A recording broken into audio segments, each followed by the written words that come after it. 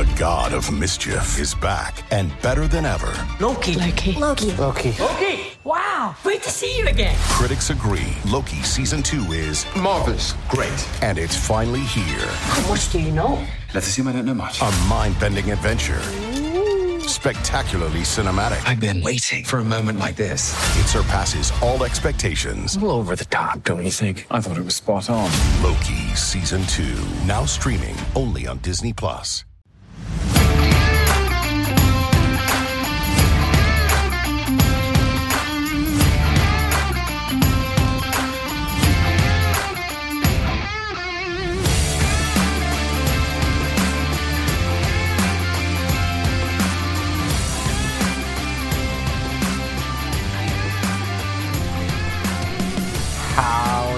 Ow. Double duty tonight.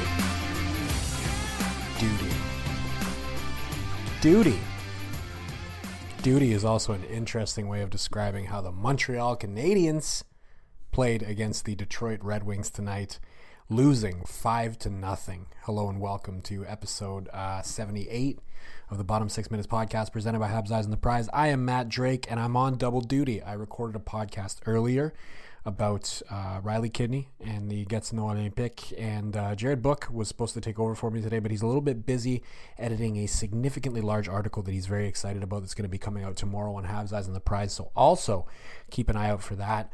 EOTP, independent, and we're bringing the content like never before. Now, I recorded the game because, you know, it's been years since I missed the Montreal Canadiens game, and I decided to get home from the Sea Dogs Olympic game and take a peek to see what I missed. I knew the score was 5-0, so I already knew what the result was, and I expected it to suck, and it sucked even fucking worse than I could have imagined. That game was horrendous. I refuse to do a recap the way that I normally would. I'll just quickly run through all of the scorers for Detroit. So Lucas Raymond opened up the scoring in the first period. David Perron later on in the period, I think about midway through the period, he ended up scoring as well.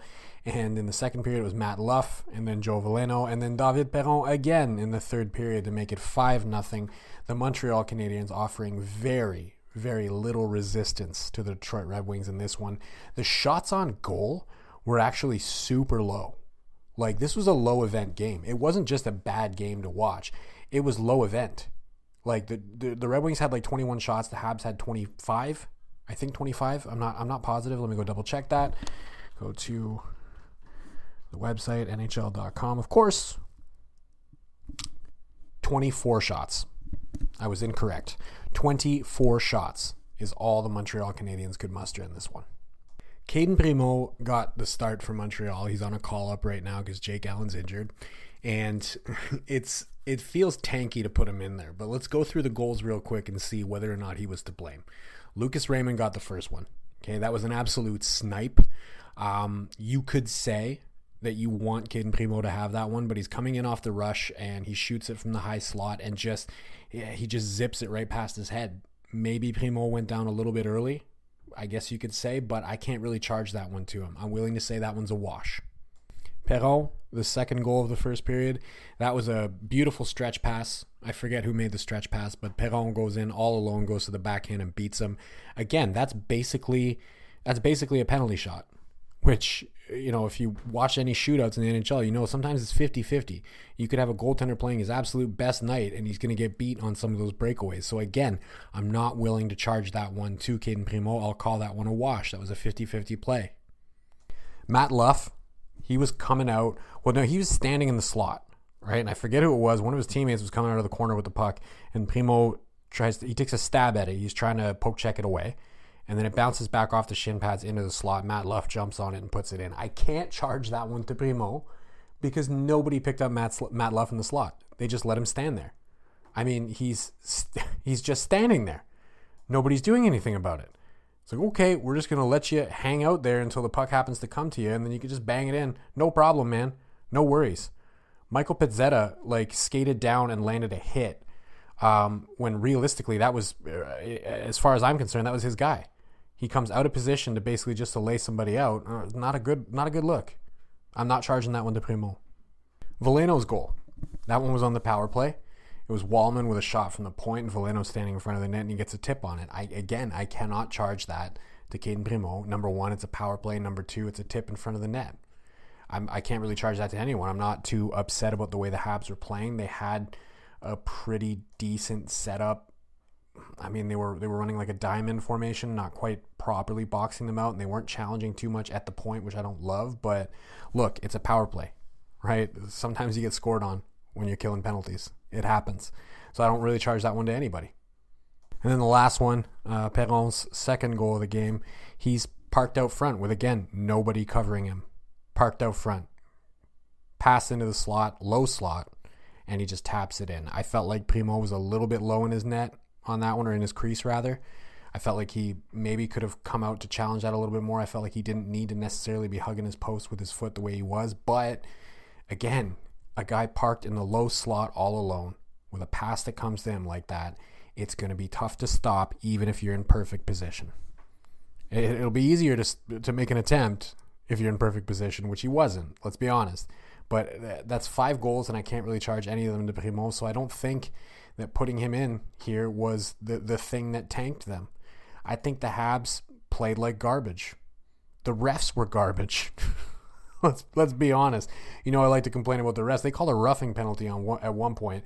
Man, it was off a center ice draw, and it was against Denis Gurianov. Okay, he's jousting with Austin Czarnik, and he's basically just trying to skate past him, and he kind of barely brushes his face with like his upper arm. It's not an elbow, and they call him for roughing. It's like we're really calling 2 minutes now for trying to skate past the guy. Are you serious? Mike Matheson's roughing that they called earlier in that period, I didn't love that one either. I sped through this game, I'll be honest. Like, I was skipping through the commercials, so I got through it pretty quick. But look, didn't love the refs, did not love the effort from the Montreal Canadiens whatsoever. This felt like them trying to lose a game, but I'm not pissed off. I might sound pissed off, but I'm not. It's perfectly fine that they're not trying to win games right now. In fact, it's optimal. The Arizona Coyotes are on an 8-game losing streak. An 8-game losing streak. You heard that right. And they don't have nearly the same degree of difficulty in their schedule that the Montreal Canadiens do right now. You want to tell me that there's no tanking in hockey? I will point you to the fucking standings right now and the records of each team that are in the bottom 6. Gary Bettman. You want to tell me there's no tanking in hockey? Do you seriously want to tell me that there's no tanking in hockey? Anybody who's listening right now, do yourself a favor. If you're, on a computer or something, or if you're listening in your car, don't do it. But anything else that you're doing, if you're sitting down somewhere and it's safe for you to do so, go to tankathon.com/NHL. Okay?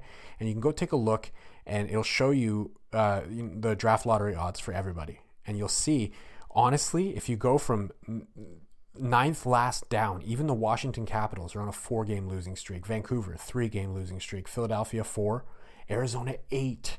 Montreal, 4. Anaheim, 8. Chicago, 8. I know these are bad teams, but at this point in the year, for that many teams in the bottom to be losing that heavily, this is tanking. It's absolutely tanking. And it's fine. It's just hilarious to me that you have people at the top of the league saying there is no tanking. We have a draft lottery to avoid tanking. Of course, it fucking reduces the effectiveness of tanking.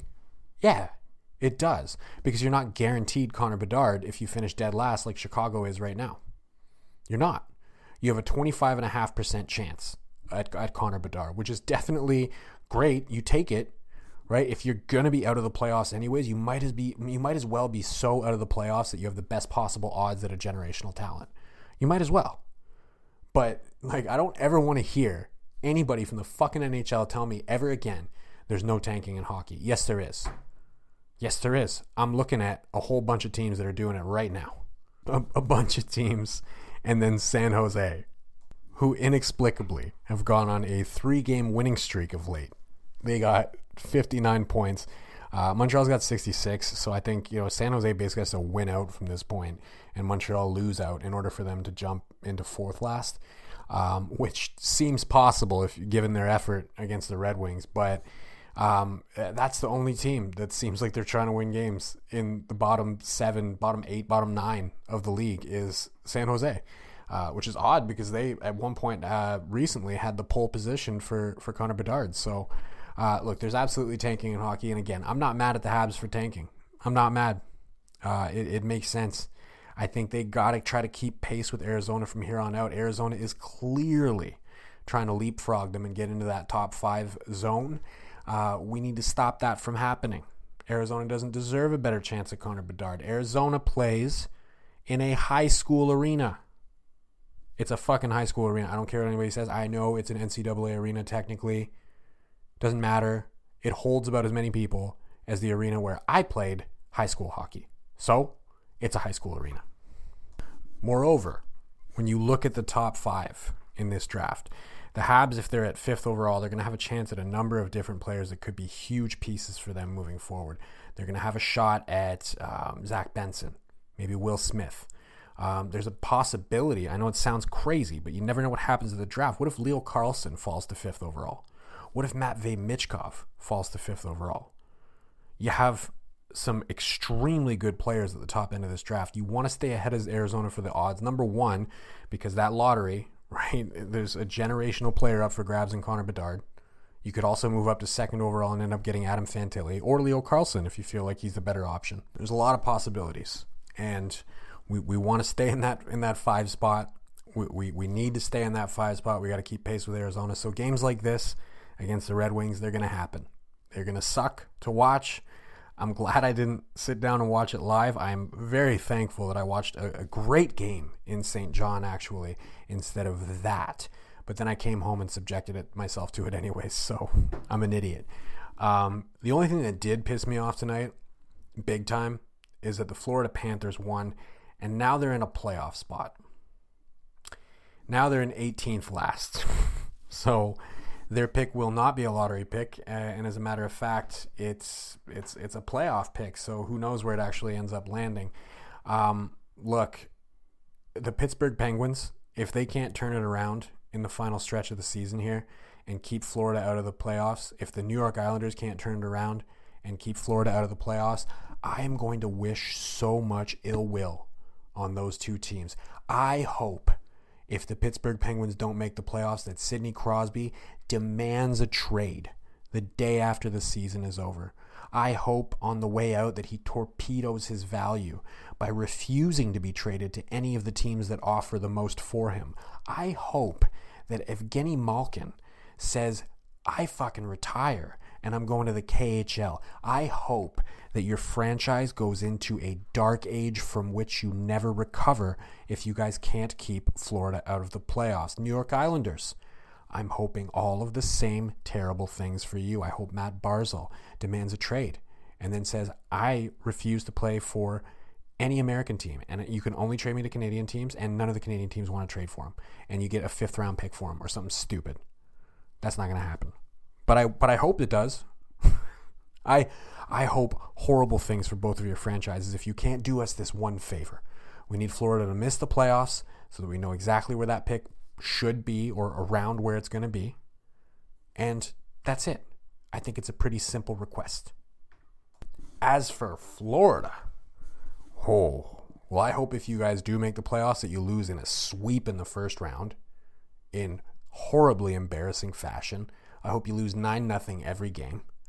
And then I hope Matthew Tkachuk demands a trade and puts you really over a barrel because he can't figure out, because now he has 2 different teams he's demanded a trade from. Nobody's going to want to trade for him. And I hope it becomes a gigantic controversy that everybody talks about for months, and it's a will he, won't he, and then you end up trading him for fucking Ben Sherratt. I hope you get Ben Sherratt back in return, and I hope that's all you get. Ben Sherratt and a 7th round pick. Maybe you can have a washing machine and a bag of pucks too. Well, that's what pissed me off tonight. Silver lining of the night. Wow. Can't believe that I got 14 minutes into a podcast without even doing my silver lining of the night. And man, is it hard to think of anything positive from that game. And so I won't. I'm going to go with Riley Kidney. Had a nice brief conversation with him. If you haven't heard it yet, you can check the channel. It'll be the episode directly below this one because I recorded it before I did this. Look, he had 1 assist in a losing effort against the St. John Sea Dogs, but the game before that, he had 6 points in a big win for them. So this is a guy that we need to start getting excited about as Montreal Canadiens fans. I know he was a little bit under the radar, second-round pick, not a guy that people really had in that upper echelon of the Habs prospect pool. But look, if you want to hear more about him, go check on the next episode. I'll end this one now. Look, he's my silver lining of the night because I got to go watch him live. I thought he played a good game. He didn't agree with me on that. He thought that his entire team played badly in that one. But look, that's your silver lining. It's Riley Kidney. It's the fact that this team has a prospect pool that should see them having better games in the near future. That's it for this one. We're running 15 and a half minutes. So c'est une soirée typique pour les employés de soutien. We're on Spotify, Google Play, Apple, Megaphone. I'm on Twitter at DrakeMT. Drop me a follow. I would appreciate it very much. Thank you, as always, for listening. And of course, à la prochaine.